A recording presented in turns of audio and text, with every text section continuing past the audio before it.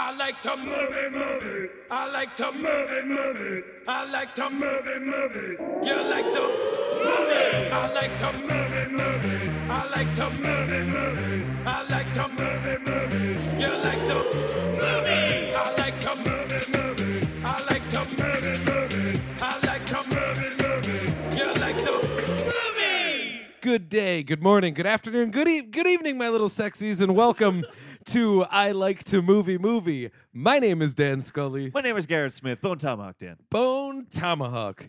I actually stole that line from the beginning of a Mr. show. Oh, really? Where, what's his name? Jay Johnston? Yes. Because they always they say some line from the show and go, it's Mr. Show. Yeah. And he was just like, hello, my sexies. And that always stuck with me as something like funny. that. So That's pretty credit where credit is due. That's right. But welcome to I Like to Movie. I feel like it's about movies. We just did one. I feel like it's been a while. Yeah, I know. It does feel like a while. weird. I think we're in that summer malaise where, Yeah. the last couple weeks have been, I feel like, kind of rough as far as the movies I've been seeing. Mm-hmm. There are good movies out right now, but I feel like there are good movies coming out like tonight. Like Yeah. this weekend, some good movies That's start true. to come out. The only movies that I I don't want to say disliked, but Yeah. wasn't like really all in on, I saw in the last couple weeks. Yeah, that's how I felt too. Skyscraper was like middling. And and I what think else that was puts there? somehow that makes we're in this horror world that we live in right now, and if the movies aren't good, nothing is good. Nothing's good. So it just Yeah, everything that's takes true. forever.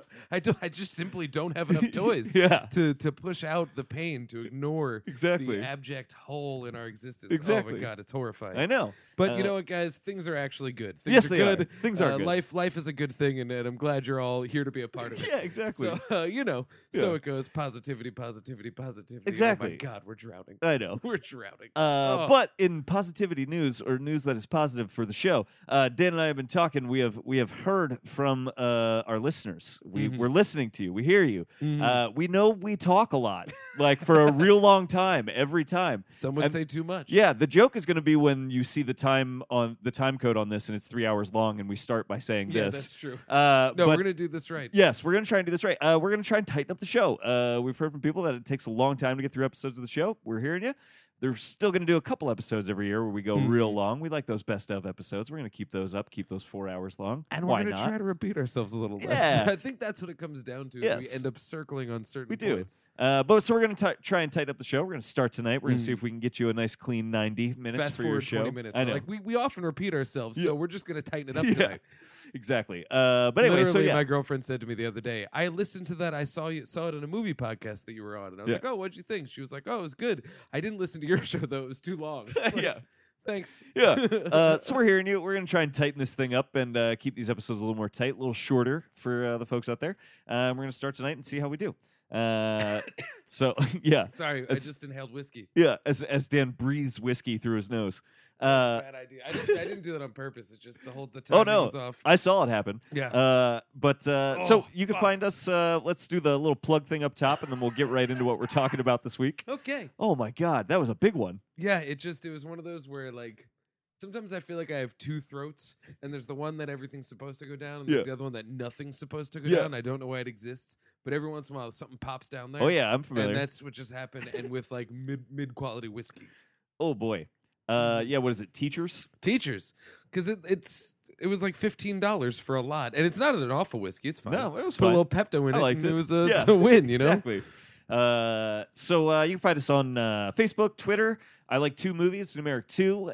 You can email us. I like 2movie@gmail.com. Tell us we talk too much and tell us to keep it tighter. That's a way you can use that, as you have been.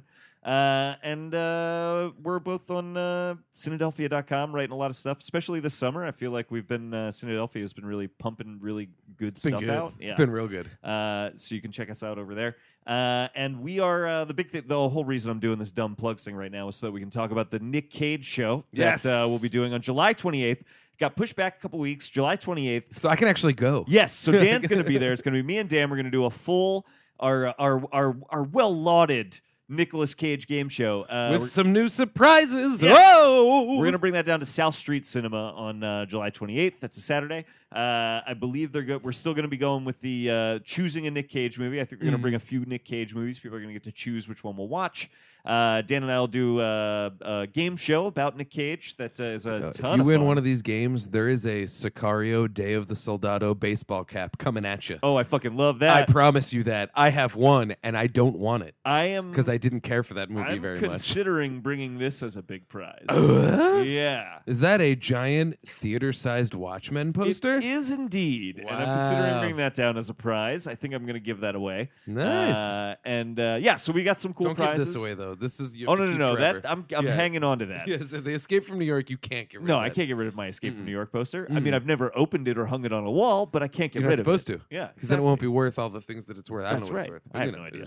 But yeah, so we're going to be giving away some cool, fun prizes. We're going to be playing Nick Cage trivia games with the audience. It's going to be a really good time.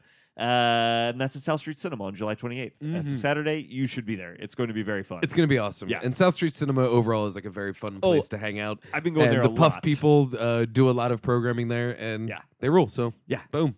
I think they're screening Ghost Shark this weekend. My God. Which I need to see because the screen grab they keep using is a kid using one of those like slippy slides you put in your backyard. Oh, with a and shark then there's chasing after him. literally a ghost shark that he's sliding into. What does a ghost what makes a ghost shark? I guess that's what makes a ghost shark scarier than a real shark.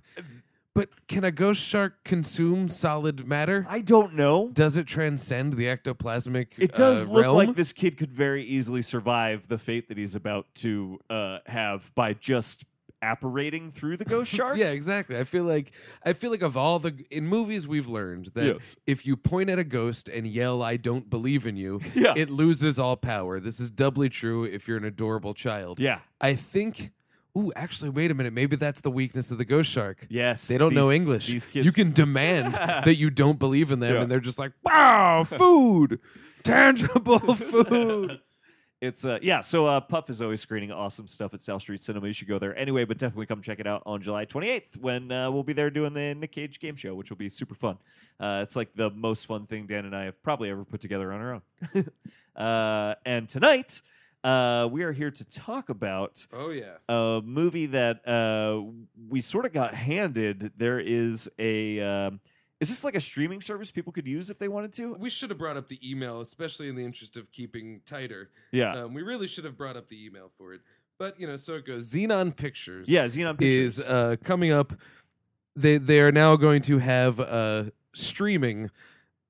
I believe they're just moving all of the Rudy Ray Moore blaxploitation movies to streaming. Okay. So I think I don't think this is a streaming service, but they are available on VOD. Yeah. Meaning that you don't have to buy the DVD anymore. They have made these digital. Yeah. And so in honor of this, and just as a thank you to Xenon Pictures for hooking us up with these screeners, Yeah. we decided to watch the most notably named of all of them, Dolomite. Dolomite. Starring the fucking coked as shit Rudy Ray Moore. He is incredible in this movie. And they have a whole collection of this stuff. It's all blaxploitation movies. I believe it's all Rudy Ray Moore movies, right? It's all Rudy Ray Moore. So we have Dolomite. We have Dolomite Is My Name. Oh. well, that's Netflix's Rudy Ray Moore biopic. Sorry, okay, so okay, that'll be okay. very cool. There's Petey Wheatstraw, the Devil's Son-in-Law. Okay. Disco Godfather, of which I am a very big That fan. sounds amazing. I That's believe that's a Larry Cohen film. the best title I've ever heard. Death Force. Welcome to Death Sorry, Row. you're getting better. The Mothers with a U. The Mothers. Oh, okay. Blackenstein. Oh, yeah. Lord Shango. Sweet Sweetback's badass song. That's a how it's famous pronounced. movie. That's a great movie. Yeah. That's Melvin Van Peebles. Right. I almost said Mario Van Peebles. He's the Different- lesser Van different guy. Peebles. And then Penitentiary. Now, this is the last two, Sweet Sweetback and Penitentiary, are not Rudy Ray Moore movies. Okay. But these, through Xenon and Uncorked Pictures, they'll be releasing these as well for the first time in HD. As part of the Black Cinema canon. Yeah. So you should definitely check it out. Oh, and actually, this is really cool, too. The almost lost animated Assault on Racism, Ralph Bakshi's animated Coonskin Whoa. is going to make its VOD debut. I saw that at Exhumed Films a few years back. Yeah. And it was pretty much like one of those things that everyone was like, holy shit, you can't get this. Yeah, yeah. Well, now you can, or soon you can. Yeah. And it's a really cool movie. That's and awesome. So, and it has Scatman Crothers in it. So Oh, it's awesome. it's good stuff. Yeah, that's great. So, as part of this, we think this is a great idea to take these films that exist on very shitty prints, Yes. and to release them on DVD. I'm so old. To release them on Blu-ray, Yeah. and to release them in streaming is a very cool thing. Yeah. So, in honor of that, we watched Dolomite. Yeah, I love that all these exploitation movies are getting like digital transfers. They're people are finding original prints and they're making like 2K and 4K scans of them and they look great. Like this looked really good, I thought. It's still got the same sound and picture quality that You can't add budget in post. Yeah, no, exactly. you can't do that. Yeah. But they look great. I mean, it was like a really good transfer, which is just like an impressive thing that we can do now, and I think has made for. There are tons of companies right now that are putting out these like just sort of like new scans of movies. And it's worth it. It's like really worthwhile, and it's kind of spawned a whole new industry for these like old exploitation movies. And actually, what you said there last is the most important thing: is that it's more exhibition. Yeah, that's key. Like I know that. And actually, this is kind of funny. It's speaking of exploitation and Grindhouse Cinema. This weekend on Shudder, there's the Last Drive-In, which is Joe Bob Briggs.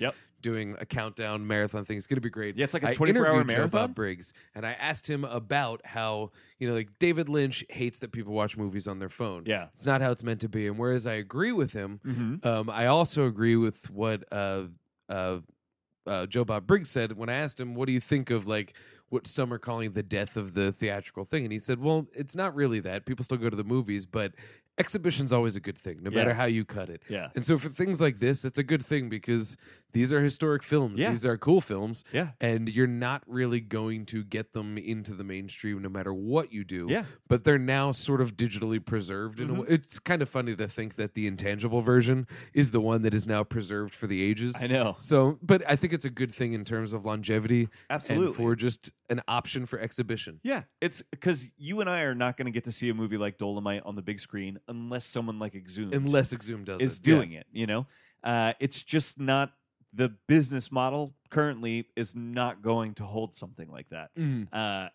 But I want to see these movies. Like it doesn't. I would prefer to see them on the big screen, but I know I can't, and I want to see these movies. I love that there are so many companies right now that are sort of like churning out these sort of like new scans. Of all Shout these old Factory, prints. baby. Yeah. Oh, love them. I don't know if it's them, but like somebody just put out like a new print of Candyman. That's like from one of the original prints of Candyman. Nice. I think on Blu-ray. Like there's a lot of this stuff is happening right now, and I think it's very exciting. And it allowed me to see Dolomite, which a part of the reason we're talking about it is it's one of the. Like Superfly just got remade. Yep. And I've actually heard that's pretty good. I'm excited. I would like to see that. I'm very excited to see that. That's a movie passer if there ever was one, and I haven't done it yet. Yeah, I'm very excited to see that. I've heard good things about it.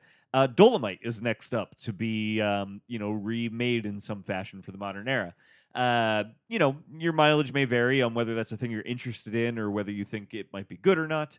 I'm always interested in that. I don't really care when people remake movies. I'm always interested to see what people. They don't are doing. get rid of and that's the thing. They don't get rid of the originals. Right. What gets rid of the originals is if we let them disappear. That's why this re-release can't does exhibit that. them exactly. Yeah. And the upcoming Dolomite thing, I just read this, which blows my mind. My Name is Dolomite. It's Netflix's biopic of Rudy Ray Moore. Do you know who plays Rudy Ray Moore? No. Eddie Murphy. Whoa. Yeah, I'm into that. I'm very into that. That's kind of perfect. That's crazy. Yeah, and I would love to see Eddie Murphy do it because he's a tremendous actor when he really feels like like doing it. Yeah. I would really like to see that. That's cool. Do you know when that comes out, or is that just like an announced? Like It'll be on Netflix, okay, so Yeah. So we decided to pick Dolomite because I've never seen it. Had you ever seen this before? I saw Dolomite forever ago. Yeah. Because when I first got into Tarantino and I first saw Jackie Brown, I was like, oh, I'm going to look up all these blaxploitation things. Yep. And what you could get your hands on then were like things like Superfly and Dolomite because they were the big names. They were the big ones. So, you found them. It was also kind of when the internet started providing movies for people. Yes. And so, take that as you will, but it was Dolomite was one that I saw, but I could not possibly remember it. Yeah. I did not realize that Dolomite was so. Let me switch that. I didn't realize that Black Dynamite was so barely a parody. Yes. Because it seems so heightened in hindsight. Yeah. As a white man in 2018, my experience going to the movies is very different than a black man in 1975. Yeah. And so that's just neat to see. So that's my weird history with this kind of thing is like it's very possible Black Dynamite is the first blaxploitation movie I ever saw. Maybe Jackie Brown. Like I've seen basically like, and they're like post blaxploitation Exactly. because this isn't a. Because that's the thing about blaxploitation is it's like, okay, movie business. Yes. How about we make movies for a black audience, Right. specifically for? And in the meantime, in that Larry Cohen documentary, Larry Cohen said something about, I forget which one he directed. I think he was talking about Disco Godfather, Uh-huh. and he was like, "Hey, you make a movie for a black audience. They show up. A couple of guys that don't get jobs get jobs. Who's getting hurt? Yeah, like yeah, yeah. That's actually great. You know, yeah, like, yeah, that's really cool. interesting. Yeah. But the idea of a movie like made for what would be a niche audience, Yes. which ultimately mainstreamed, Yes. is a wonderful trend to behold. 100%. And it's interesting. There's a reason these are called exploitation movies. Blaxploitation does have like a very specific connotation because it is. There's an edge to it. Yeah, well, and it is definitely movies for a black audience, which is a great thing. But they are also exploiting that black audience to make money off of them. That's Absolutely. the whole idea. Movies are Yeah, exploitative. yes. It's just back then because it's like, oh, we got 10 grand to make a movie and that's it. Yep. You know, you have to really play to the back Yep. to the back row. Yep. It's very interesting the sort of history of like exploitation in cinema, I think, which I'm not that qualified to talk about, but I just find like fascinating, especially as it regards to what would you call it, like niche audiences, and sort of exploiting those audiences to foot the bill. But in doing so, making movies for that audience, Absolutely. and sort of the tension and balance between It's those a two business. things. Yeah, It's always been a business, and Yeah. that's a business move. And when you're gunning towards a crowd, you often do have to, I don't want to say cater to the worst instincts, but you've got to, I don't even want to say dumb down, right. but you just have to catch everything in it, you know, and that involves all matters of the extension of where taste has its limits. Absolutely. Well, and I think where where exploitation gets really interesting is that we're exploiting this audience, but in doing so, we're giving a black actor and writer and director an opportunity to make a movie with their voice, right? Mhm. Like Dolomite very much feels like a movie that like definitely wouldn't get made now, Mhm. even though we're about to make a Dolomite movie, you know. But it's the It wouldn't get made now in this way. in this way, Yeah. exactly. It's I think people so I think- nowadays would incorrectly, but understandably, be like, "This movie hates white people," right, yeah. And it doesn't, but it Right. is playing on the catharsis of, okay, we're kind of on the lower end of things. Yeah. Let's make a movie where we're not. Let's Yeah. make a movie where the white guy's the villain. Let's make a movie where a black guy flips the script and becomes the one in power. And that's where I think nowadays people might get rubbed the wrong way. Mhm. We almost have to use more nuance and that kind of thing, which is sad, but like, something like Get Out Mhm. can make a point because it's not so broad. Yeah. Whereas this one is very much. What was that? Yeah. What was that movie that we saw at X Fest where it was a black cop was smoking cigarillos, and God. his white partner was like, "Why don't you just smoke cigarettes?" And he was like, "'Cause they're white." And it was great, but that's the kind of thing that if that happened now and it wasn't in Yeah. Black Dynamite, idiots would be like, "Rrr." Yeah.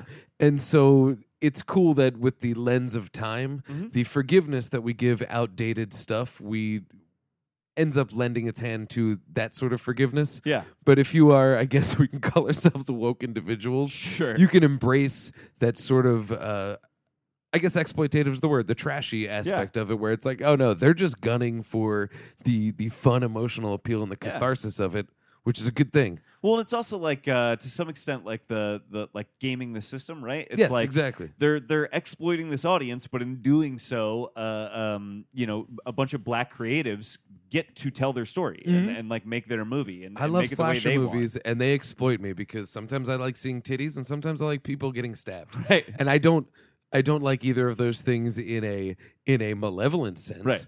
But the catharsis of showing it is exploitative of me. Yeah. It is exploitative of the concept, and it's great entertainment. Yeah. And it's not hurting anybody. Right. And so this, you had the added bonus of, we're also giving Rudy Ray Moore, Yeah. this guy who ain't no Sam Jackson, Right. but Dude, just my I gotta say, after watching He this, gets a Sam job out of Jackson is indebted to Rudy Sam Ray Jackson Moore. was Shaft. But Sam Jackson, Oh yeah, the image. And the motherfucker of it all. Motherfucker. I Yeah. mean, no one has ever said it better than Rudy Ray Moore. That was like That's true. I've never seen motherfucker used in such a perfect way as it is in this movie. He is a specimen, man. I don't even know how to begin talking about Rudy Ray Moore.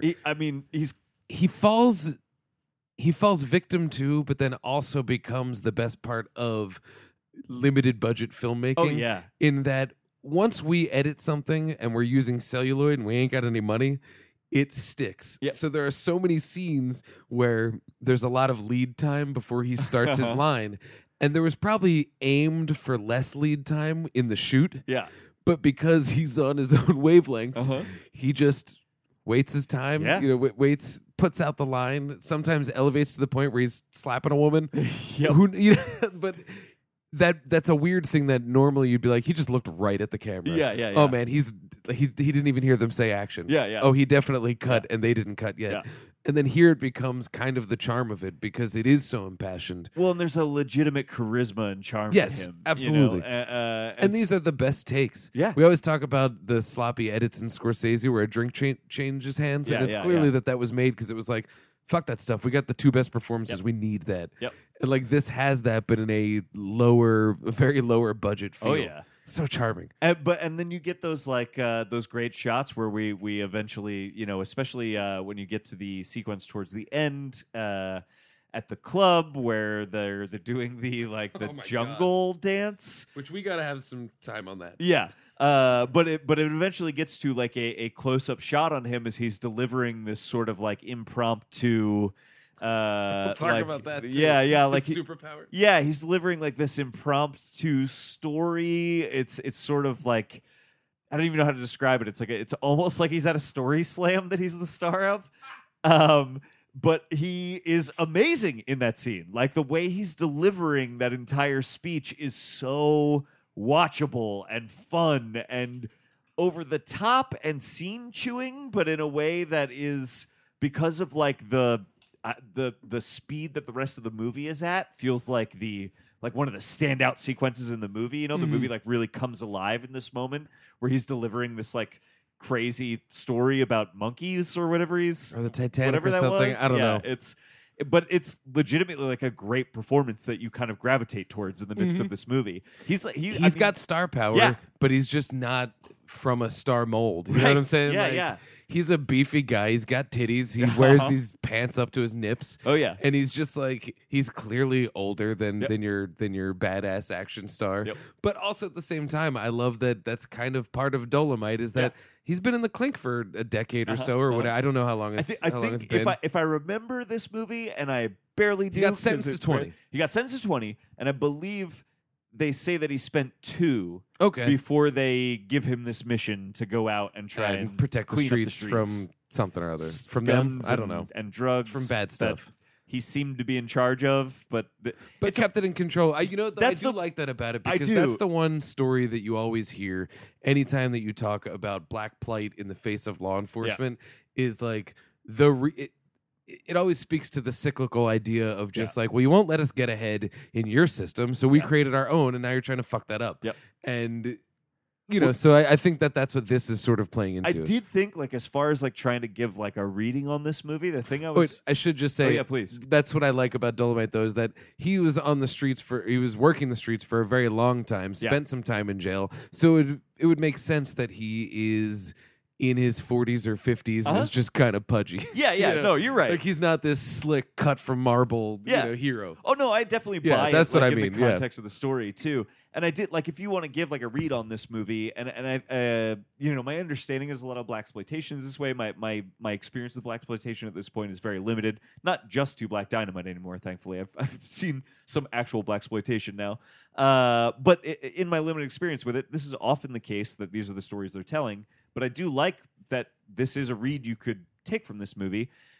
Two big things. One is that the villain is ultimately like a white member of the government, right? Who is basically manipulating this whole situation to try and keep the black man in among his constituency down, which is a very interesting thing that seems to kind of play out across a lot of blaxploitation is the ultimate villain is often a white politician who is using his position to sort of actively keep the black man down in America. And I think that's like, even what we talk about now is like 100%. the loudmouth yelling N-word racists and all that. Like, they're a pocket that no one listens to anyway. Right. And like really where the problem is all the systemic stuff. Yes. And like just the fact that it's like, here's a movie that's 40 years ago speaking about already it. trying to talk and about it's that. like, it's a very good testament to the idea of like, hey, we should listen to people. Yes, you know? exactly. Like, It's like, yeah, they have felt this way for 50 years. They're not making it up. Longer, but like, it was already in our media 50 years ago. Yeah. Like this is a real concern.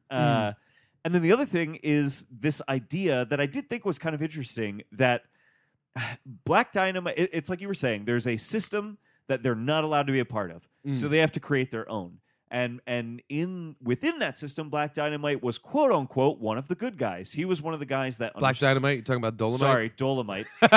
Sorry. I literally the whole movie I couldn't get it out of my head every time. It sounds like Dynamite. Every time somebody said Dolomite, I heard Dynamite. Every time. That's Dolomite. so funny. We're racist. I'm a white dude trying to talk about this movie, and I know we fucked up. I feel what are we so doing talking uncomfortable. blaxploitation? I know. But I'm here and I'm talking about it. Yeah, and we I'm- gotta do it. Yeah, I'm comfortable with it. Oh, absolutely. I am comfortable with my ignorance in this. Is the thing I think. We're learning. We watched the movie. Yeah, exactly. What I think is very interesting is this idea that Dolomite is like he is quote unquote the good guy in this situation. He is in control within this system that they're working within. Whereas, what's the other character's name that takes over? Oh, Willie Green. Willie Green. Whereas Willie Green is quote unquote the bad guy because Willie Green ends up working for the man, right? So Willie Green becomes the bad guy, and you have this idea that literally the warden. You find out later that this was kind of organized by the white politician anyway. But if we take that out of it and just take the warden at his word in the beginning of the movie, what he's basically saying to Dolomite is like, they pulled you in, they basically trumped up some charges to pull you in. And in doing so, we're watching the streets get worse. Like everything is getting worse out there. Well, the cops put a guy in Dolomite's place that they could control. Yep. Or the cops, just the government or The- whatever yeah. it is, the governing body, the whites. Yes. the man man. put Yeah. this guy in who's under their control Yeah. because there is a business in keeping the downtrodden. Absolutely. And what is interesting to me is that one of the things the movie kind of addresses is this idea that, like, by improperly imprisoning this guy who, again, in this situation is the good guy, it doesn't mean he's not doing anything illegal by the laws. He murders 3 people 10 minutes Literally after as coming soon out of as jail. he gets yeah. out of prison. Yeah. As far as the law is concerned, he's definitely breaking laws and could go to prison for those things, but he's not the bad guy in this situation. He has a code. He has a code of honor. His yeah. presence on the streets was actually, this is a weird thing to say, but like good. And they, His intentions were better. Their Right. intentions are to keep everything bad. Yeah. Where his intentions is to use his power to make everything better. right, for, yeah. For his people, that for the community, people that yeah. he cares about. Yeah, Yeah. exactly. And I think that's like a very interesting You thing. got to see the new Purge. Really? yeah, the hero is exactly that. Yeah. And man, it's a performance. Ooh, yeah, I'm very interested in that. La Noel. I need to watch those movies in general. I haven't seen cool. any of them. They're cool. Yeah, I would like to see those. Grillo, I baby. feel like I'd appreciate them. Oh, Yeah. I love Grillo. But I think that's interesting that this movie is like trying to address some of those concerns within the black community, and that's an interesting read on the false imprisonment of people of people of color in America. That in doing so, there could be unintended consequences to that.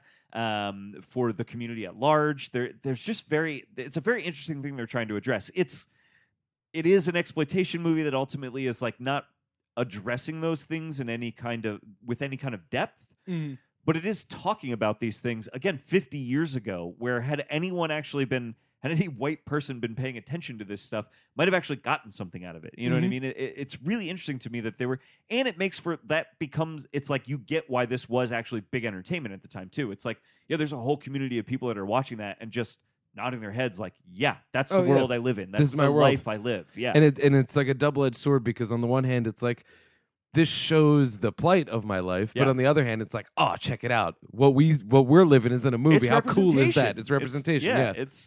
It's fascinating to go back and watch this. Like I think is why, and that's a little bit of the like I am aware that that's a little bit of the like white guy from the outside looking in perspective. You know, It's not a perspective. Yeah, but I do find it fascinating. It's like very interesting to me to see this kind of.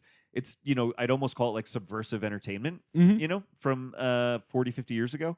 I'm fascinated by that. I think it's so interesting, and I think it's very interesting and potentially sad that we're still watching movies like this. Like there are still, like Get Out is. Oh yeah, it's called The News. Yeah. Well, yeah, absolutely. But even something like Get Out is like this new movie that's fantastic and great, but is still having to have that is still trying to have that same conversation with its audience. And you'd hope we'd be at the point where it's like we could move past that conversation and onto maybe more pressing and important conversations. The problem is we're not there. We still haven't gotten there in 50 years. It sucks because it's like it's a slow thing, and you wish you could snap your fingers and just make it right. Like one of the things, a heartbreaking policy that I always thought was garbage, not without merit, but like stop and frisk. I think stop and frisk is offensive. I agree. On the one hand, it is in the terms of numbers, it can be. You can show the statistics as a good thing, where it's like these people that would have just gone away unmolested, we stopped them, we found weapons on them, we found drugs on them, and we're cleaning up the streets. Okay, cool, great fix this week, great fix this year. Yeah, but at the same time, it's like but you also just created a dude who now hates the system. Yeah, who is now absolutely going to find out a way not to leave his own system, but to make his system even harder to detect from yours, because he doesn't trust you, and it creates that thing, and that goes down through generations.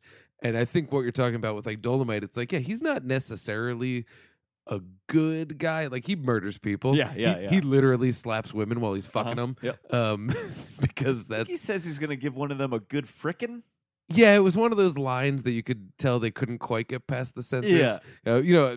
Right on the heels of a sex scene that is literally just missing soundtrack and everything, and it just blips to after they come. Yeah. But I think that's sort of the kind of thing is like Dolomite represents the guy who wasn't hurt anybody and got stop and frisked. Yeah. Even though there was trumped up charges on him, you know, but why would a Dolomite go, you're right, I'm going to go get a job at the bank? Yeah. In that sort of a situation. And like this movie from 43 years ago, I think I did the math right, was saying what we're all still seeing now. You know, that's very upsetting, but it's also like, that's cool. We should have this streaming. Absolutely. I think that's why, things like particularly blaxploitation, but exploitation in general, but I think particularly blaxploitation seems to be being reevaluated, or kind of already was reevaluated in the last like 10, 20 years, as being more than just trash cinema, as being this sort of opportunity for people without a voice to have a voice. The purpose of giving them a voice was to exploit them, and they took advantage of that in a positive way to use their voice. That is amazing. And I'll tell you what, I've been to quote-unquote black movie theaters, and to this day, Dolomite, even in not a meta-novelty sense, would fucking crush. Oh, yeah. Because it's just on that rhythm that I can get into it, but it's not natural for me. I really don't want to other anybody by saying this, but I've done comedy for black crowds. There's a different swagger for it. Yeah. There's just a different pace to movies for any different crowd. Yeah. And like this, I could just see just going over like gangbusters. There are different voices we respond to. It depends on who you are, and I don't think you or I like to make generalizations about these kinds of things, but there are certainly voices that a black audience is going to respond to more than you or I might, and they tend to be black voices, and that's like what blaxploitation ultimately gave the opportunity for at the time, which is sad and fascinating and interesting. But I think too with the exploitation genre, just as a blanket, all exploitation. Okay, one of my favorite movies is Boogie Nights. Yeah. My favorite movie is Boogie Nights. Yeah. And one of the things that I liked about Boogie Nights is that it brought into my understanding this really interesting idea about porn. Yeah. Back in the day, you couldn't just say this is a fuck film. Yeah. You would say this is a film with a story, and there's also adult entertainment in it, because it had to play at a theater. It was before home video. Right. It had to sell at the theater.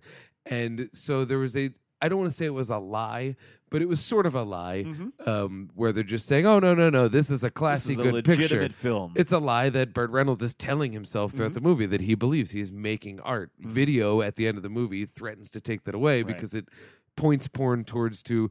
I haven't seen a pizza guy come in with the wrong amount of change and get fucked in decades. Yeah. But if I type in just like woman pisses on dog, a million hits. I don't know why it was the first thing that popped up. A million hits because it's just that's what's there. The dog doesn't have to deliver a pizza. He's just got to show up, get pissed on, and in 3 minutes you're out. You know, it's a different thing. And so exploitation as a genre was like.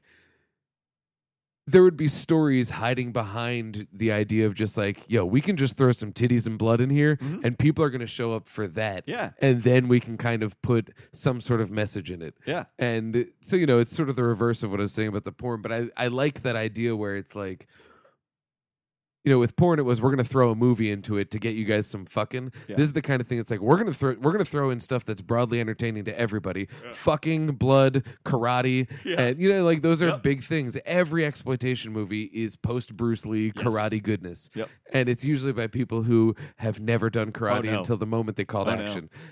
But these things appeal to a wide audience, and you throw your voice on it. Yeah. That's awesome. It's awesome. That's where like a Get Out works for me because it's like you made a great horror movie first, and that lessons come through. Whereas Hidden Figures is like you made a message and then built a NASA facility around it. I don't know what you made, and it's like I'm all in, okay, but I like that, and so exploitation does that. Blaxploitation goes a step further and is like, okay, everybody loves guns and titties and karate, but our culture also loves seeing ourselves portrayed in power positions as opposed to subservient. Boom, throw that in there. It's like I think in that sense of the term exploitative is where they really come into that's sort of a subgenre to this genre. It's really interesting. Like I've been watching all these Herschel Gordon Lewis movies, and it's like very interesting to hear him talk about those movies because he was making exploitation movies. Are you done with those yet? I feel like I've read 100 of them. They're all great. They're all great. I'm so close.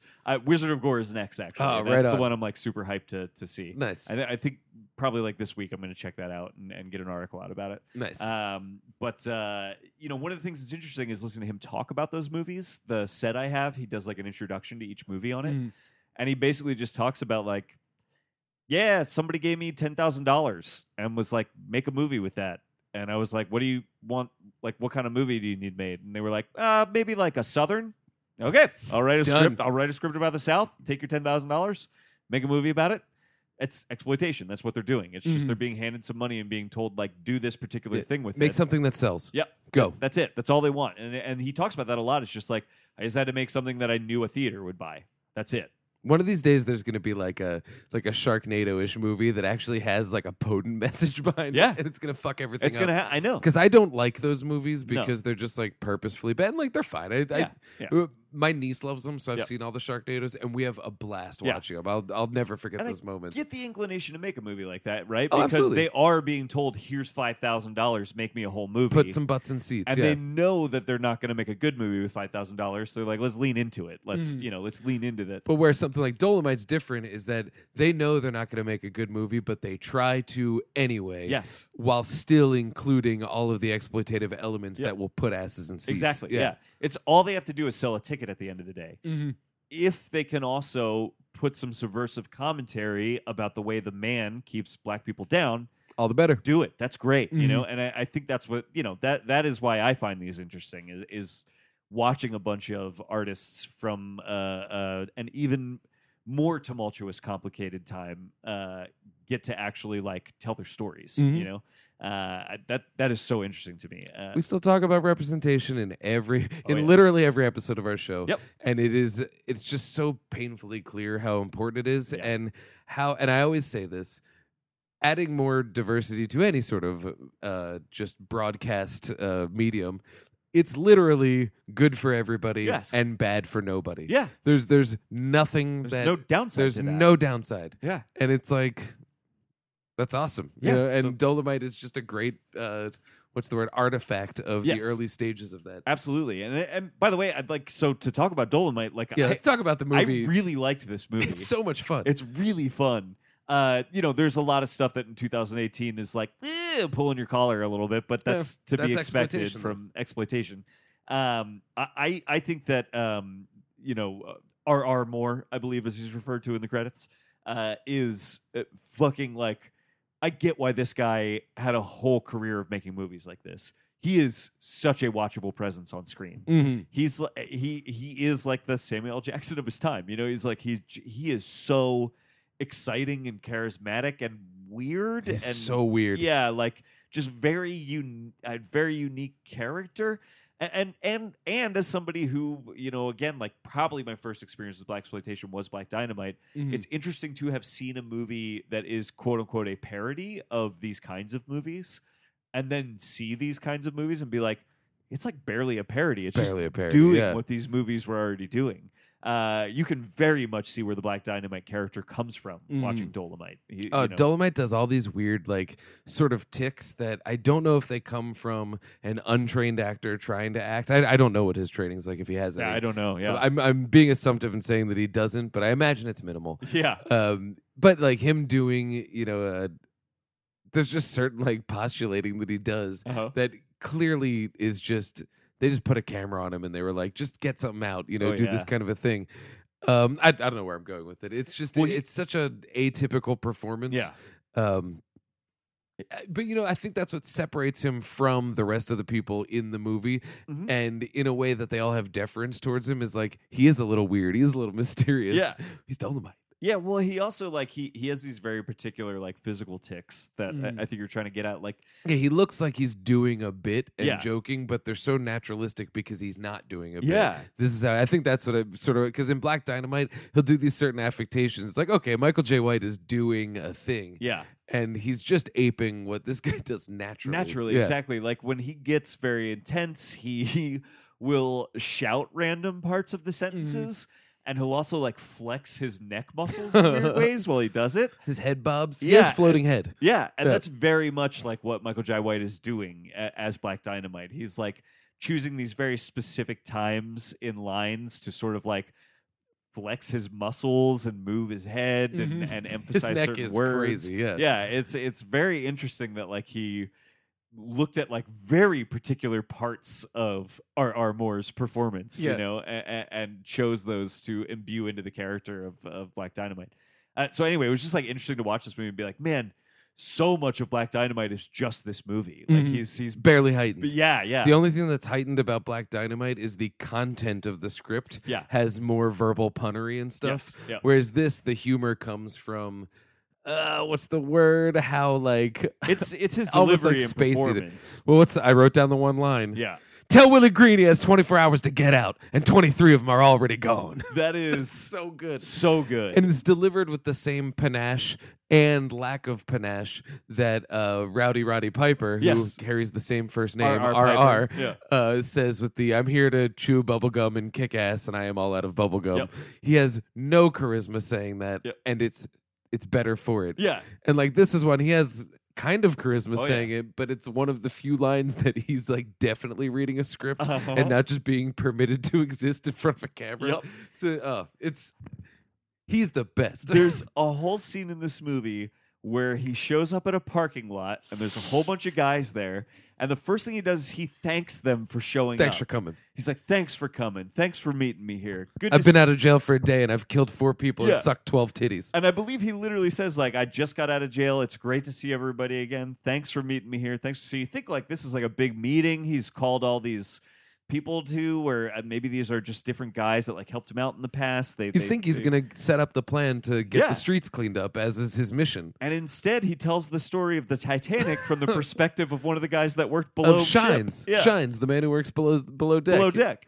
And it's like, And it goes on for 4 minutes. it was long. It's a really long story. We started doing something else. We were chatting and then came back. We're like, oh, it's still going. Oh, he's still telling the Because story he's not of the saying Titanic. anything of importance, Nope. or he's just. And I think because I don't really know the history of hip hop No, too me neither. much, Yeah. but I'm pretty sure that rap, as we understand it, sort of came about in the '80s. Yeah. And what he's doing seems to be a precursor to Yeah. rap, a precursor to freestyling. So it's him and his friends are hanging out, and he just tells a story where it's just.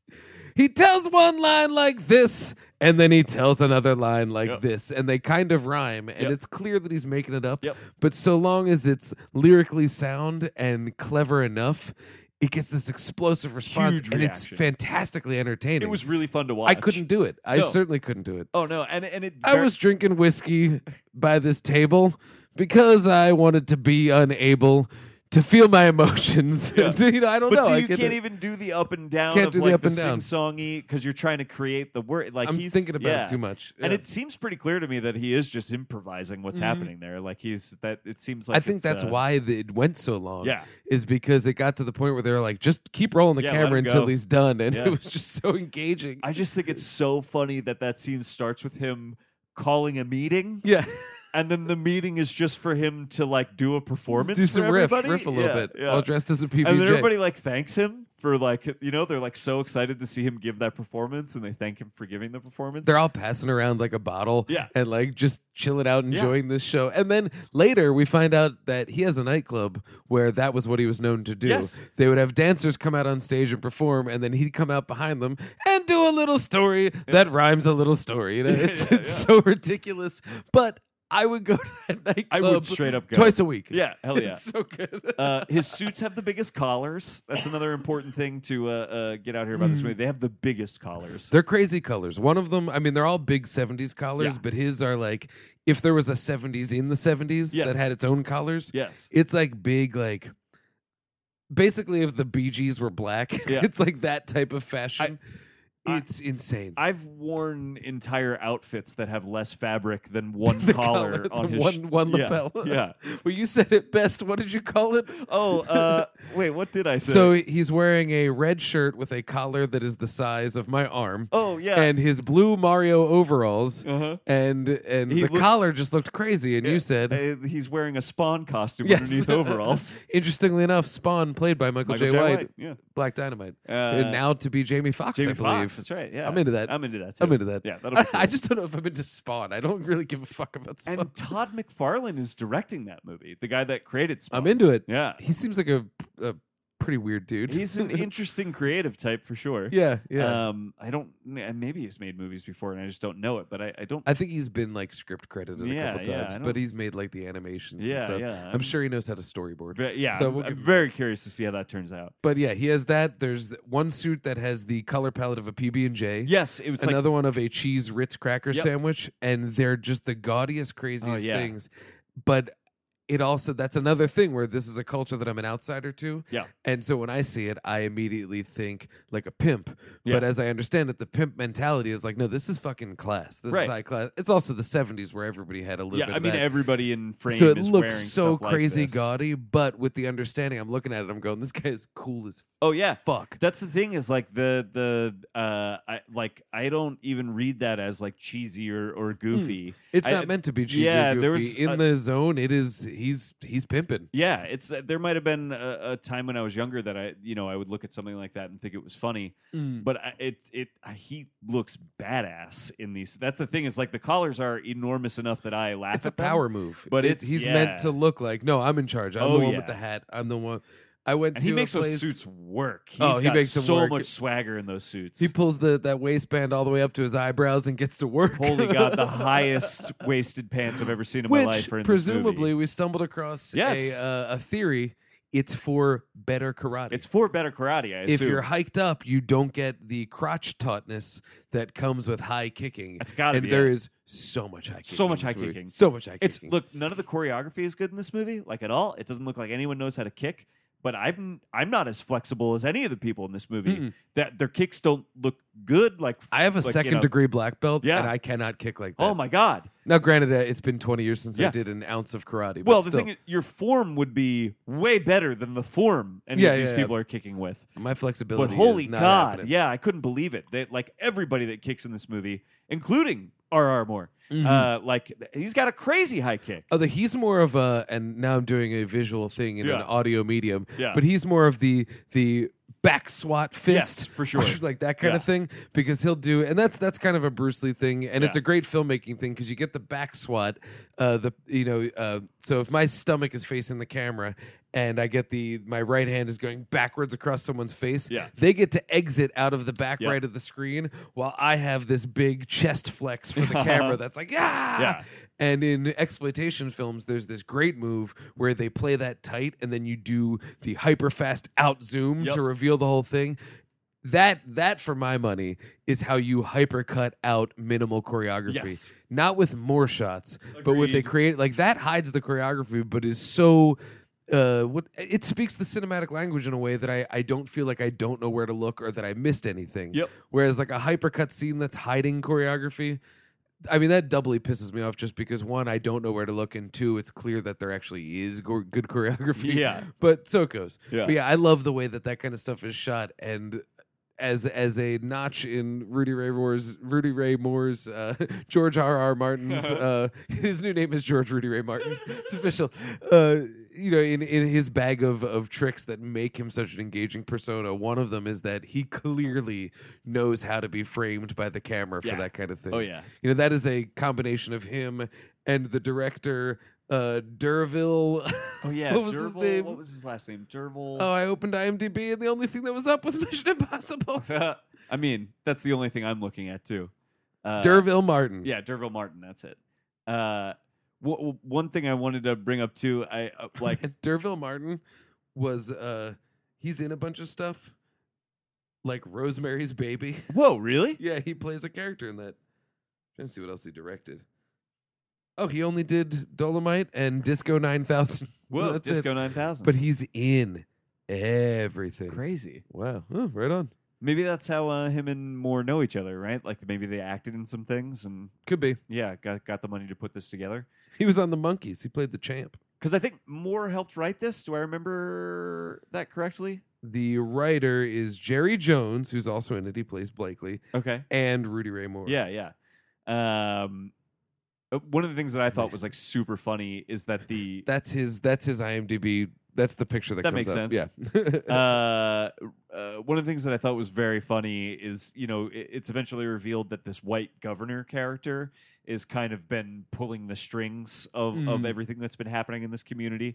But the black FBI man has been cleaning it out that's from the right. inside, That's baby. right. Boom. Yeah, I love his reveal that he works for the FBI at the You end. mean to the tell two me white cops. marginalized people in positions of power is a good idea? I don't buy it. I don't buy it. But I loved that towards the end, where we eventually get wind of the governor's nefarious plan and that he's the one pulling the strings, and we eventually get this scene where he gets like a very strenuous phone call while he's in bed with his wife. So then we have this whole scene where he's totally naked and has this awful fat white dad body, and so he's gross. just barely got a towel covering his dick. Oh And my god! it's the just- lengths that they went to Oh. for him to cover his dick. Yeah, but which they still didn't be- even fully achieve. No, Like- no. There was some side dick in Yeah. there. There was a little bit of ball cleavage. But I love the idea that the one white character, and he's not the one white character in this movie, but the one major white character with a bunch of power is just totally demeaned by the way and they that is shoot him. High Pike, by the way, of Blade Runner fame. He was Oh. Taffy Lewis. He's just one of those dudes. He That was totally in like I Vamp. know exactly who you're talking about. Yeah, he's in. I didn't even recognize him within the movie, but I totally That's know who him, you though, mean. yeah. yeah. He's just one of those like Hollywood High. Yep. But I love that they just frame him in such an embarrassing way. Yeah. That the guy who represents the man, the white He's guy with all the completely power, pathetic. yeah, totally Yeah. pathetic, emasculated. He's not deserving of the power that he has. Yeah, yep. Whereas like a Dolomite, ethical concerns aside, Yes. seems to be someone who manages power with responsibility, Yes. which I think is the core of every social justice related Yep. question that we have. Just issues from race to gender to Yeah. anything really is it all comes down to just those with power, how do you wield it responsibly? Yes. And it is the toughest question to answer. Yeah. I love that this movie is like it's another kind of favorite thing about blaxploitation is just you let a bunch of black people have their own voice, like we're going to get a bunch of different kinds of representation. It doesn't just mean they get represented on screen. It means we get represented differently. And I think that's very interesting too. And it's important. Yeah. I remember actually. Here's another one. A great story from my youth as a kid. Yeah. And I always throw my poor father under the bus. He's an old fashioned man. Yeah. But we were watching Family Matters once, and Eddie's friend that was a troublemaker Yep. was a white kid, Okay. and I thought it was funny because even when I was a little kid, I called kind of bullshit on it. My dad was like, "Oh, of course the white kid's the bad guy," and I was like, "I honestly think this is the only time I've seen that." Yeah. You know, like yeah. and I don't see a problem with it because like until you said something, I just thought he was a bad kid. Right. I didn't think about that. Yes. You know, and you know that kind of stuff is learned, of course. Yeah, absolutely. But and I love you, Dad. Don't get me wrong. I don't mean it, but these are lessons. Yeah. And it's just funny where it's like even just the switcheroo of that can feel like oppression to someone who doesn't feel it. Yes. And the argument is that honestly, that kind of stuff is good because you just kind of need to have that window for once. Absolutely. We talked about it with Wonder Woman when Chris Pine is made to look like a naked idiot, a hunky naked idiot, but Yes. a naked idiot, and it's just one of those things where the jerks who didn't want like the all female screenings, my penis hurts.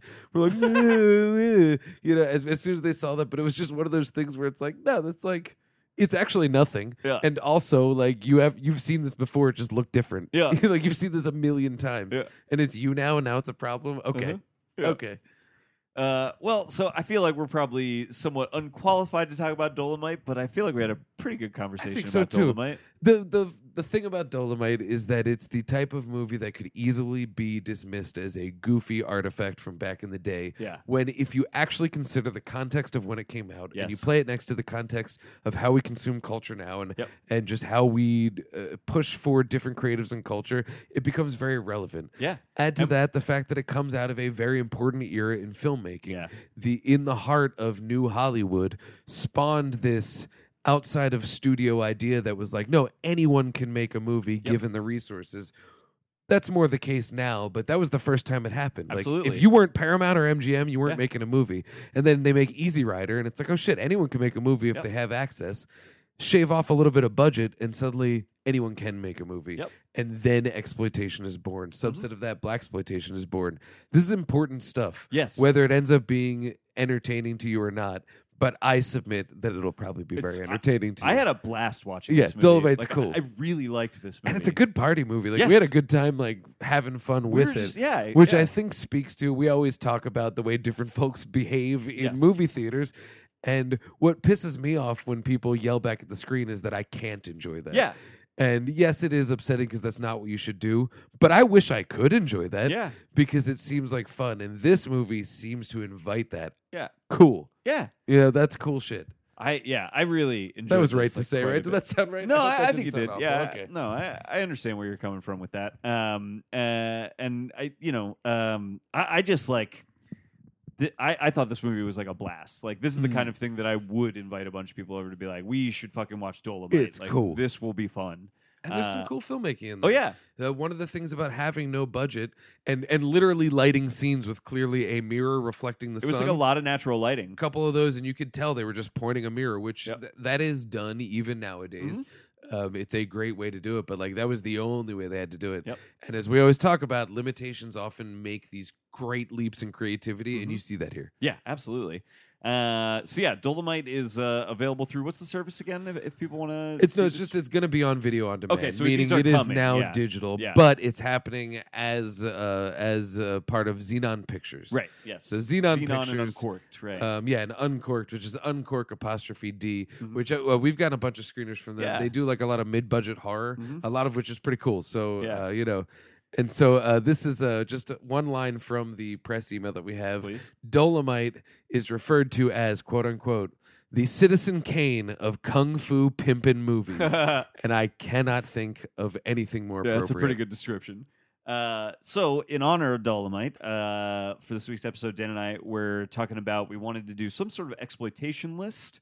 Neither of us felt very qualified to do a blaxploitation list. I don't think I've seen enough blaxploitation to really like make a list of my top 5 and feel confident in it or about it.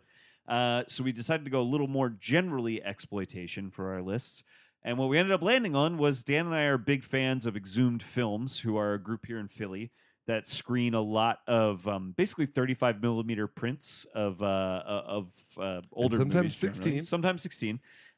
They tend to be on the side of what I like to call trash cinema, but that's not necessarily the appropriate It's term exploitation for it. cinema. Exploitation there is trash cinema there. usually, yeah. We had Slime City as a trash picture, yeah. and it was a blast. It was so good.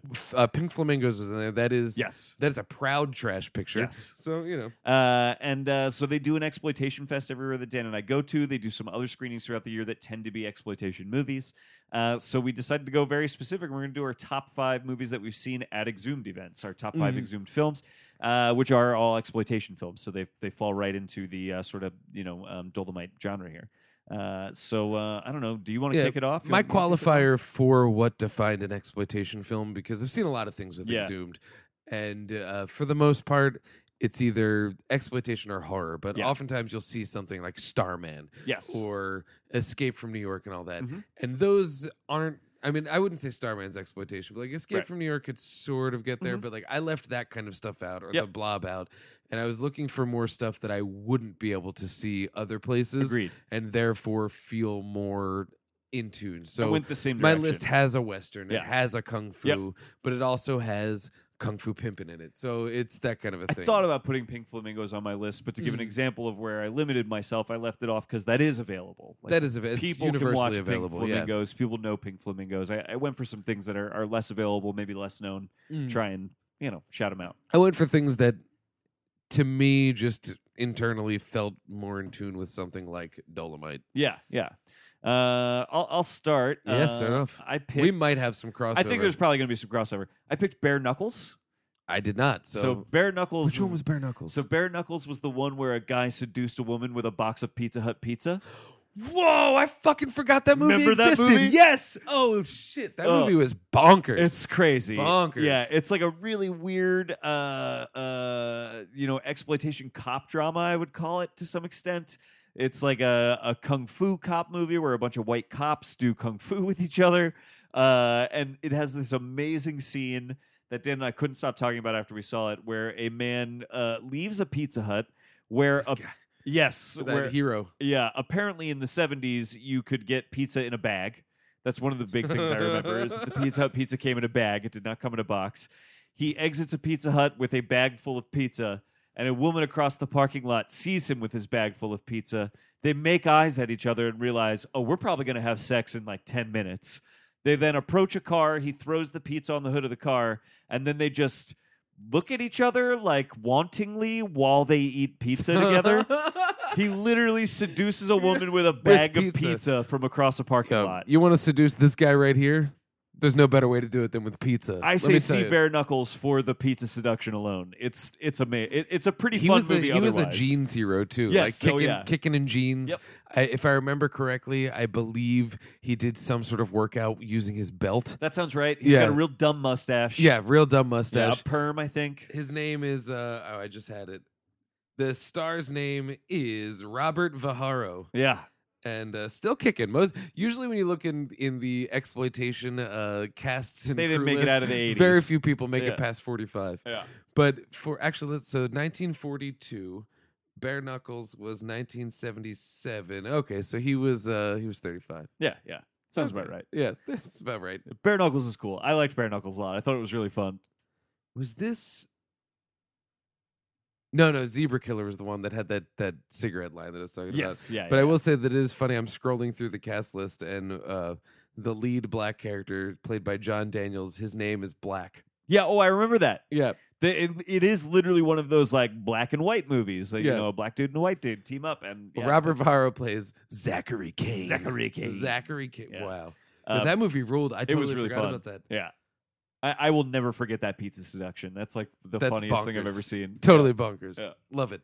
What you got? My number 5 was the first film that they played at X-Fest one year called Snake in the Eagle's Shadow. Whoa, I do not know this. It had a different title when we saw it there. I think Okay. it was called like Eagle versus Snake. It is a Jackie Chan movie when yeah. he's a small child. No, he's not a small No, child. now I know what you're talking about. This is one of his very 1954 early movies. To what year was this? 1978. So he was 24 in this Yeah. movie. And it's directed by, he's credited here as Wu Ping Yuen or Yuen Wo Ping. Oh, yeah. He's that guy who did the choreography and everything that Yep. came out after The Matrix Yep. and Crouching Tiger and all that. But he directed this. He also And he directed must have been the a pretty Iron Monkey young movies. man at the time, right? I would say so, 1945. 1975. So yeah, like in his 30s. He was 33. Yeah. So he was my age. Yep. Motherfucker. Yep. It was just a cool movie. It's not great, but the reason I put it on the list is because I would love to relate this wonderful exploitative thing about it. There is a scene where, metaphorically to the good guy and the bad guy, a actual cat and an actual snake go to battle. Oh, you've told me about this. And throughout the movie, everyone regards this one cat as this one cat, but he's played definitely by multiple cats, which leads me to assume that chances are, because like in the scene where it fights the cat, like it's an actual cat and an actual snake fighting. boy, yeah. There was no humane society in Hong Kong in 1975, was not a thing. We all know about Milo and Otis and how that monstrously cute and awfully massacre of a movie was made. I'm pretty sure a cat was eaten by a snake for this movie, and that's just, we never see the actual eating of it. We just see them fight, and then we were told the cat wins, and then we were shown the cat that wins, and it's not that cat. So, like, and just throughout the movie, like that cat's sometimes there and sometimes not. They're shot out of order, but the fact that we needed multiple cats makes me think that that snake ate that cat. But I'll tell you what, when the snake and the cat fight, it's like pretty great cinema. Ooh, that sounds good. You know, there's no way around that. I'm real into that. I'm trying to decide what I want to throw in here next. I think I'll throw. So I did you pick any from the recent X Fest we went to? No. Okay, great. So I'm going to put The Girl from the Red Cabaret on my list. I have a different movie in that slot, but I think it might be on yours later. But we'll see. This almost made my list. I really liked The Girl with, from the Red Cabaret. It's a very weird movie. That doesn't entirely make sense, but it's really interesting. It's about like a guy that's tracking down all these women, each from a different country, who have all basically slept with the same man, who he claims is a con artist that has conned all of them. And then he kind of interviews these women he's tracked down to use the information from them to create a perfect lure. To choose a woman that would be the perfect lure for this guy that has been duping these women, so he can get them and enact his revenge on him. It's a really fun, kind of bizarre movie that I think has kind of interesting, like, sexual politics at play. But the thing that I loved about this movie the most, and I don't even know if this is what you would think about it, Dan, but I loved the cabaret scenes. Oh, the cabaret scenes were so cool. The cabaret scenes are incredible in this movie. There's 3 of them, I think. You get to watch a full song and dance cabaret number in each one of them, and they're like really well shot. The songs are really excellent. The women that are performing them are great. Not to mention that it is like a fun, good exploitation movie around those things. That's a pretty good movie too. Yeah. Like they actually kind of explore There's actually some sexual politics weight that are really interesting, I think. I was immediately reminded of one of my favorite scenes in Valerian. Oh yes, the crazy amorphous body morphing striptease that Rihanna does. Fucking love really that scene. Cool stuff. Yeah. Definitely leans on things like Girl from the Red Cabaret. It's worth watching just for those cabaret scenes, I think. Not to mention that it's actually a pretty interesting, fun movie beyond that I do think actually has like interesting sexual politics and things to say about that. And it has a whole bunch of scenes that remind me of Team America. Oh yes, like just totally. like now report back to base for dancing and cocktails. Yeah, You know, like that kind of a thing. And tons of that. Oh yeah, we have a full bar on our plane. It's amazing. Check out the wood paneling in our plane. You know, like, it's totally that kind of exploitation movie. It's so good. Yeah, that movie was real cool. I liked that one a lot. All right, so my number 4, I don't know if this was at an X Fest or if this was at just one of those side events. I think it was an X Fest because I had never heard of it when it came up, but it's called the Mafu Cage. Oh, I don't know that one. It's also called Don't Ring the Doorbell. Okay. But the Mafu Cage, this is the cover of it. Check that shit out. Whoa, that's real good. Stars Carol Kane. Oh. And it's, how should I put it? I don't want to say too much about it. It's, Carol Kane plays this kind of weird girl who's in care. Her older sister takes care of her. Okay. Her father was an explorer who died. And so she has a pet ape. And let me just read this thing to make sure I say this right because I don't remember. Yeah, she has this monster pet ape that sort of represents like an incestuous desire for her sister. Oh, but it's a crazy thing involving feeding people to this ape. Okay. But there's a lot of Carol Kane, who's a forever babe and who is awesome. Yep.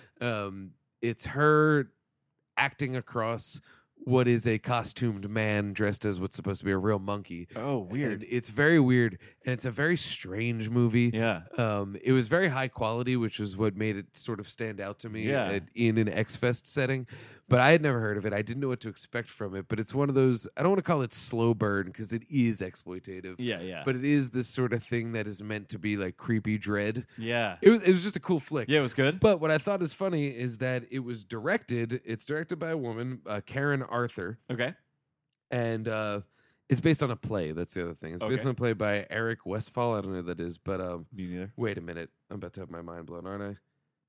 Why'd you just look him up? No, Don Chastain wrote it, and he looks a lot like that one dude from Dolomite, doesn't he? Wow, he really does. He looks like the one detective. We were like, I kind of recognize him. Let's just real quick make Yeah, sure I'm that curious. that's not him. Look up the Dolomite cast and find that detective. What was his name? His name was like Richards or something. It was like a very standard white dude name. I'm trying to think what that character's name was. He's in the Black Godfather, but he's not in. Okay. It's not him. Okay. Fair. But white man with chin. But anyway, Yeah. But it's directed by Karen Arthur, and Karen Arthur played a part on Get Smart. Oh. She directed a whole bunch of TV like Cagney and Lacey and Remington cool. Steele. But as I was scrolling through her filmography, I came across something that piqued my interest in terms of what she has directed. It's just one of those movies with two titles, and it has two amazing titles. A TV movie from 1985 that's called The Rape of Richard Beck, about a male sexual assault victim and the fallout of it. But if you ask someone else, it might just be called Deadly Justice. Jeez. This stars Richard Crenna of Yeah. Rambo trilogy fame. So, yeah. But anyway, So funny. Mafu Cage was a really cool movie, and Yeah. it's the kind of movie that it is directed by a woman, and I think you have that feel on it, Yeah. and it has a nice touch as a result. Interesting. That is one of my favorite exploitation staples. Is that they all have 3 different names depending on where Yeah. they were released. I'm gonna go with Death Rides a Horse. Did that make yours? Almost made my list, but for my Western slot, I put something else. Okay, so I chose Death Rides a Horse, which is maybe one of the best westerns I've ever seen. Like that hotel. Yeah. I just think that what is interesting about this movie is that I saw it in the context of an exploitation festival. It's absolutely an exploitation movie. It's also like actually one of the best western, like actually one of the better westerns I've You can seen. say Best Western. I'm I sorry know. I ruined No, it. it's I'm okay. sorry I blew it. But now my ears can't unhear it. Yeah. You know, it just like it's so good. That's Lee Van Cleef, right? Yes. Yeah. Lee Van Cleef is amazing in He's this so movie. hardcore. He's so watchable. Lee Van Cleef. He's God, he's good. And cigarettes for breakfast, Yeah. lunch, and dinner. the thing that I thought was really interesting about this was I was watching Kill Bill Volume 1 in the background the other day. It's on Netflix or Prime right now. One of my coworkers told me today that she watched Kill Bill Volume 1 for the first time Whoa. ever last night. It's like, did it blow your she love mind? it? She was like, yeah, it was really good. For a while, I was worried it was just going to stay a cartoon, but it was really good. I was like, valid, Yeah, go. totally. Yeah, love it.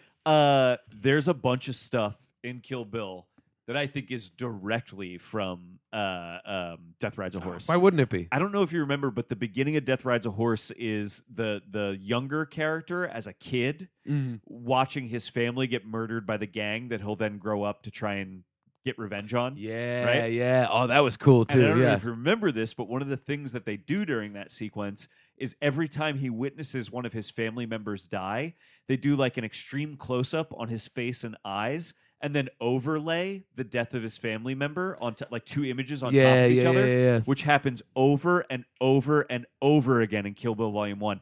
Every time she flashes back to the massacre at the Yeah, church, it's like a close up on her eyes with like an overlay of the actual murders happening. It's like directly ripped out of that movie, which I love. That's like my favorite Tarantino thing is that he's Yeah, just that like, is cool. here's the best idea from this movie I saw 20 years ago. I'm just going to take that one great idea and put it in my movie. And then my movie will be the amalgamation of 30 great ideas from 30 movies. You know what I mean? I mean, it's what they say. Good artists create, great artists steal. Love it. Love it. Yep. And this is, by the way, just actually a great movie. That's a good movie. That's a Yeah, solid it's Western. really fun. Yeah. It's a really fun Western. When we were in that glut of Western, I say we as if I was alive at the time, Yeah, but yeah. you know, when the America. Royal We was in the glut of Westerns, there was, it's the same thing as we see now with superhero movies. Some are good, some are bad, Yep. but the good ones are great. Yes. Yeah, Yes. and that's like. And I think this one's like an Italian. This is a spaghetti. I think. Yeah. I think it's an Italian-made one. Did you first learn that term spaghetti western from Whose Line Is It Anyway? I have no idea to be Okay, honest. that's where I first learned it because Yeah. that was one of the styles they would always call out. Oh, okay. Spaghetti western, Maybe and that then is they'd have where to I do it learned in a it. thing. Yeah. And I never understood what spaghetti western Yeah. meant until I found out later that many great westerns were Italian productions. Westerns are like one of the only kinds. Almost offensive title. Now that I Oh, think it about is. Oh, Paschetti's. Yeah, no, 100% is. It's the only reason I think I know that term is westerns are like the one genre of movie my dad really likes. Oh, nice. Nice. So he's been into westerns like my whole life, and I kind of remember him explaining. Like I think I remember asking him about spaghetti westerns when I was young, Mm-hmm. maybe because I heard it on Whose Line Is It Anyway, which I watched a bunch. And I remember him explaining, like, oh, there were like the Italian countryside looks a bit like the American West, so they made a bunch of American westerns in Italy, thus spaghetti western. And I was Paschetti's. too young at the time to realize that was a racist way to say that they came from Italy. You know, Yeah, but it that- seems to be pretty it accepted Still now. made sense to me. Yeah. So I got distracted. Andy just put a thing in our group text saying that "Sorry to bother you" is awesome. All caps. Definitely go in blind if you Ooh, can. will do. I'm gonna go on Monday. I'm I'm gonna gonna try gouge to. my eyes out tonight. Nice. Yeah, right. Do it Yeah. up. I hope I can make it till Monday. Yeah, I'm gonna try. I think we can make it. Yeah, I can do it without spoilers. Well, because I just have a wedding and a concert this weekend, but I'm off on Monday. So you'll be busy. So So I'm you gonna- won't I'm be able busy. to read the spoilers. shit finds me. Yeah. So yeah, Death Rides a Horse. Love it. All right, this one is the one that I fear might be on your list, which is Interesting. my number 3. Hit me. Love Me Deadly. It is on my list. Let's Right talk about on. it. Okay. Love Me Deadly is the charming story of a woman who just really desperately needs to fuck a dead body.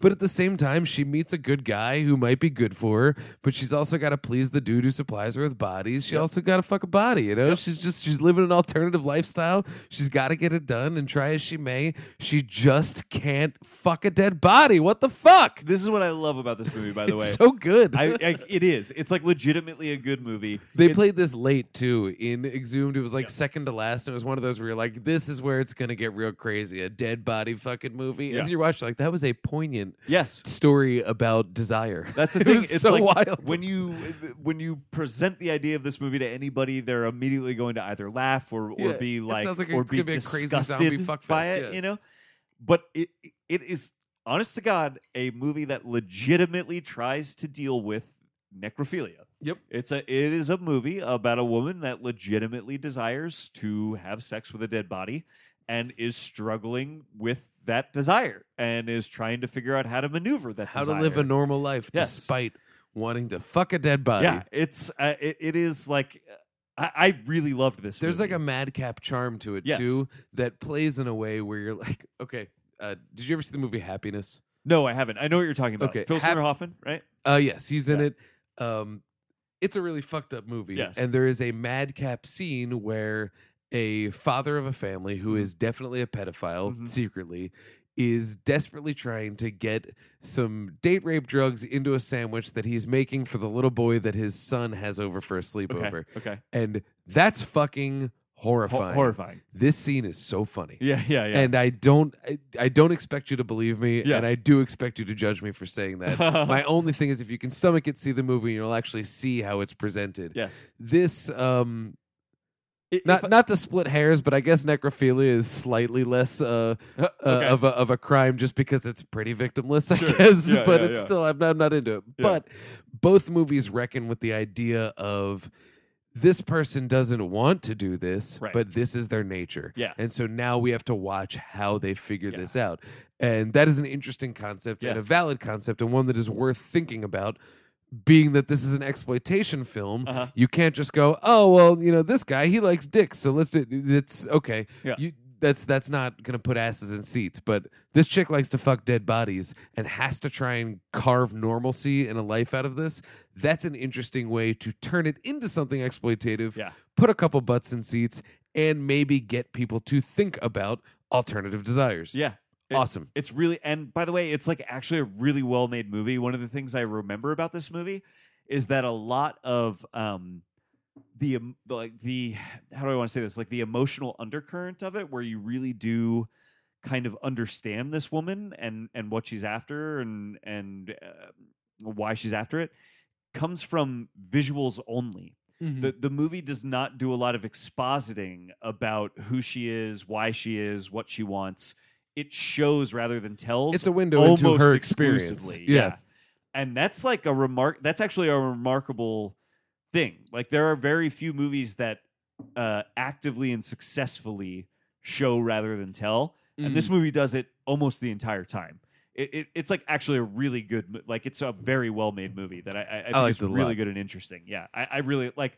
It's a movie that's easy to joke about because it is an exploitation movie for sure, but it's like a legit cool good movie that I liked a lot. Do you want to give another one since that was on both of our lists? I will say the director of Love Me Deadly, Jacques Lassert. Oh, Would you like to know what else he made? sure. Literally nothing. It's the only thing that he ever made. Writer, director, actor. And here's the thing. He wrote it, he directed it, and he also played, look closely, what is his character name? Go ahead and say that out loud. Bearded Corpse. That's right. They often talk about how directors will make a movie with a lovely female star just so that they get to make out with her on camera. Well, I guess Jacques Lassert was like, you know what? I want to do the same. I will play Bearded Corpse. All right, so that was my number 3. My number 2. Okay. This was actually the first one that popped in my head. Yes. I forget if you were there for this. Did Yes. you see Death Promise? No, I don't know what Death Promise is. Okay.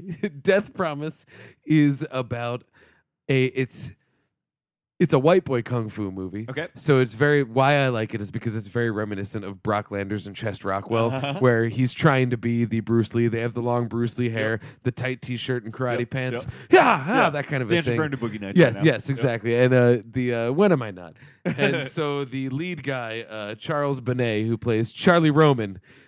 Charlie Roman. That's a good name. Oh yeah, and he's like kind of a karate guy. He Chuck was in Roman. Black Dragon's Revenge, Way Yeah. of the Black Dragon, Don't Go in the House. Oh, what a great title. But this is a movie that he carries, and he plays a guy who feels that his community is being stepped on by ruthless landlords. Oh. And so he's got to karate him Yeah. into compliance. So many It's karate so movies good. are about like housing situations. Oh, yeah. Are about like people coming to take away someone's home. It's perfect. Well, Yeah. because like someone comes into your home and you have the right technically to stand your ground and Right. shoot him with a gun if you're a Floridian. And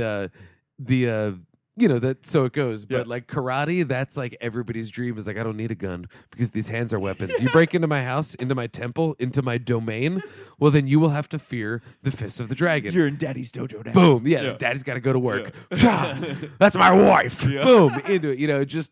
And so this is just one of those movies, but it very heavily leans into like the spiritualism of the karate, but he's Yeah. also just like a coked out 70s white Yes. guy. Yep. But everybody worships him because he is the spiritual guy. Yes. And so he's going to stand up to these landlords. But what I really like about it is the very last moment, spoiler alert, one of the bad guys, he like kicks him off a building, and it is the most egregious use of a dummy. Oh, I love And it. so the dummy falls in slow-mo, bends a million different ragdoll physics ways, and then the dude just to his friend is just like, you want to get out of here? Yeah, roll credits. It's like one of those, much like Dolomite Tonight, Yes. where it was just him be like, what are you going to do, Dolomite? Roll credits where he sings about starts singing about how what he's he's going to gonna go do. back to Africa and be free or something. I can't That remember what he said. It was something like that.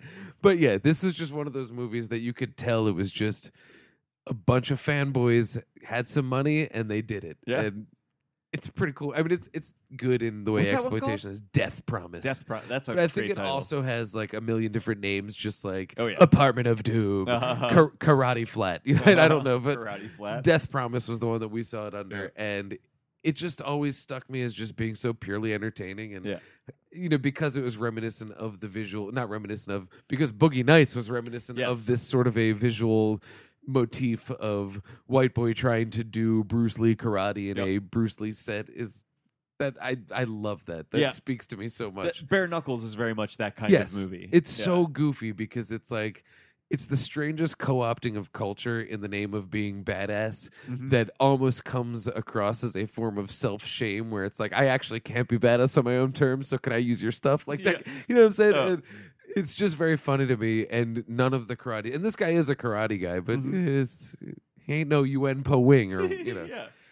Death Promise, that was my Death number Promise. 2. That's pretty good. So my number 1, I'm actually curious if mayhaps it's also your number 1. It might not be. I don't know. Also, Death Promise, the director, his name is Robert Warmflash. Oh, okay. So My number one is a movie we saw called Swingers Massacre. Remember Did that not movie? Make the list. Do remember? Yeah. So this movie is also known as Inside Amy. The reason I bring that up and I think is interesting is because Swingers Massacre is a movie that was directed by a man. Inside Amy is a movie that was written by a woman. A woman wrote the script, a man directed it. As you can hear just from the titles, Inside Amy sounds like it could. I mean, there's a little bit of a pun going on there, but it sounds like it could be an interesting movie about from a woman's perspective. Whereas Swingers Massacre sounds like a VHS you would rent because a bunch of people are going to have sex and die. People are gonna fucking get murdered. Yeah, exactly. And exploitation. it is both of those movies. It is a script very much about gender politics in 1960s, 70s America, and the way women were kind of expected to be subservient to their husbands, written by a woman. But it is then directed by a man who sees the idea of women wanting to rail against that subservience as a problem. And it becomes this very interesting, like, the script is working against the direction is working against the script. I love in, like, that. such a fascinating way. It is one of the most entertaining movies I saw at any Exhumed event, and one of the smartest.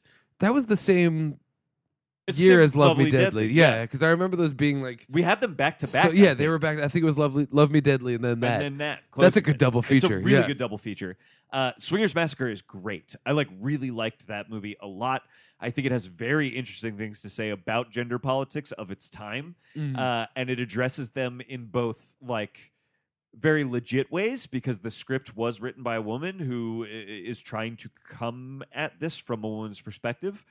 But it's directed by a man who's putting his own spin on it through the visuals that just make it fascinating. It's you are literally watching the battle of the sexes, like in the making of this movie. It's amazing how that kind of works too, Yeah. where it's like because there's a lot of people who either write and or direct a movie and then don't want to see it afterwards Right. because it takes on new life. I remember when I saw an interview with Trey Parker after they did Book of Mormon when it was about to kind of go into stage syndication. Yes. And he was like, well, he's like, everyone's going to do it different. And it's one of those where it's like a kid. You raise it and then you just put it out there and hope that they do it right. Yeah. And it's just funny to think that she did that with the script, finished it, and was like, I just got to hope for the best. Yeah. And he took it and saw it his way. Yes. And to speak to the strength of the script, the fact that you can see both of You those could totally happening see both of shows them. how strong of a script and a point of view that it would be. But it is kind of interesting how that can almost the juxtaposition can highlight the what each brings to the table. Like that. It's a fascinating movie, and I fucking loved it. Like I really liked That this was a movie cool lot. movie. It's like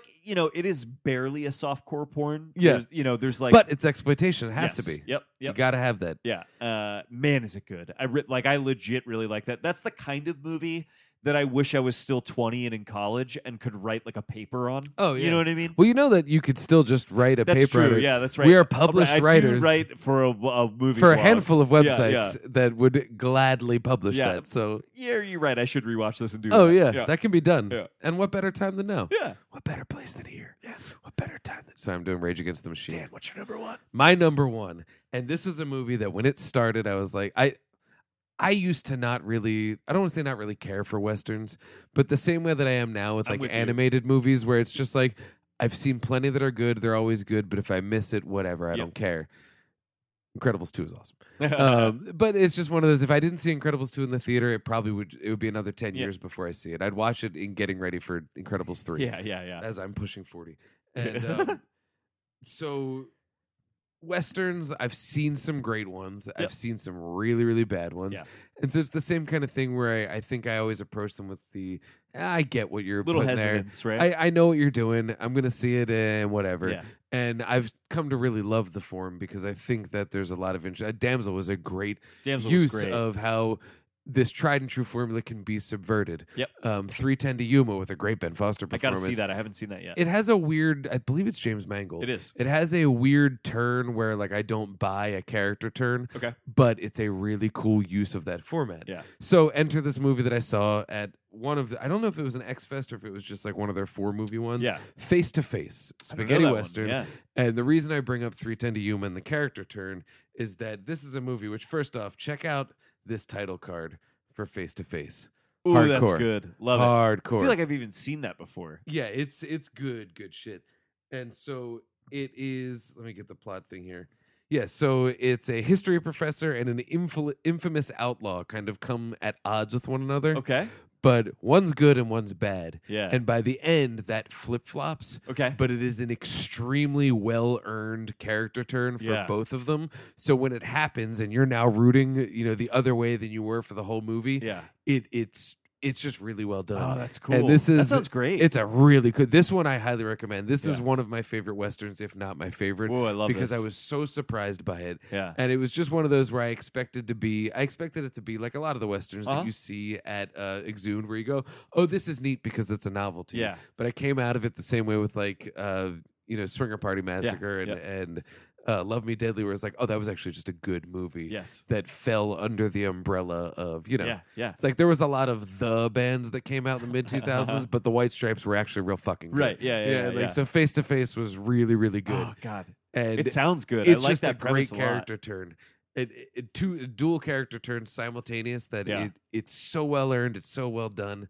That movie is exciting as fuck. Face to Face rules. My Oh number man, one. I'm gonna try and find that. That Yeah. sounds great. It's worth checking out. Yeah, that's cool. Face to Face. And so it's Sergio Salima. Okay. I'm trying to see if he did anything else. It looks like it's just a bunch of. Yeah, it looks like it's just a bunch of stuff that I don't know. All right. The Big Gun Down. It's an interesting title.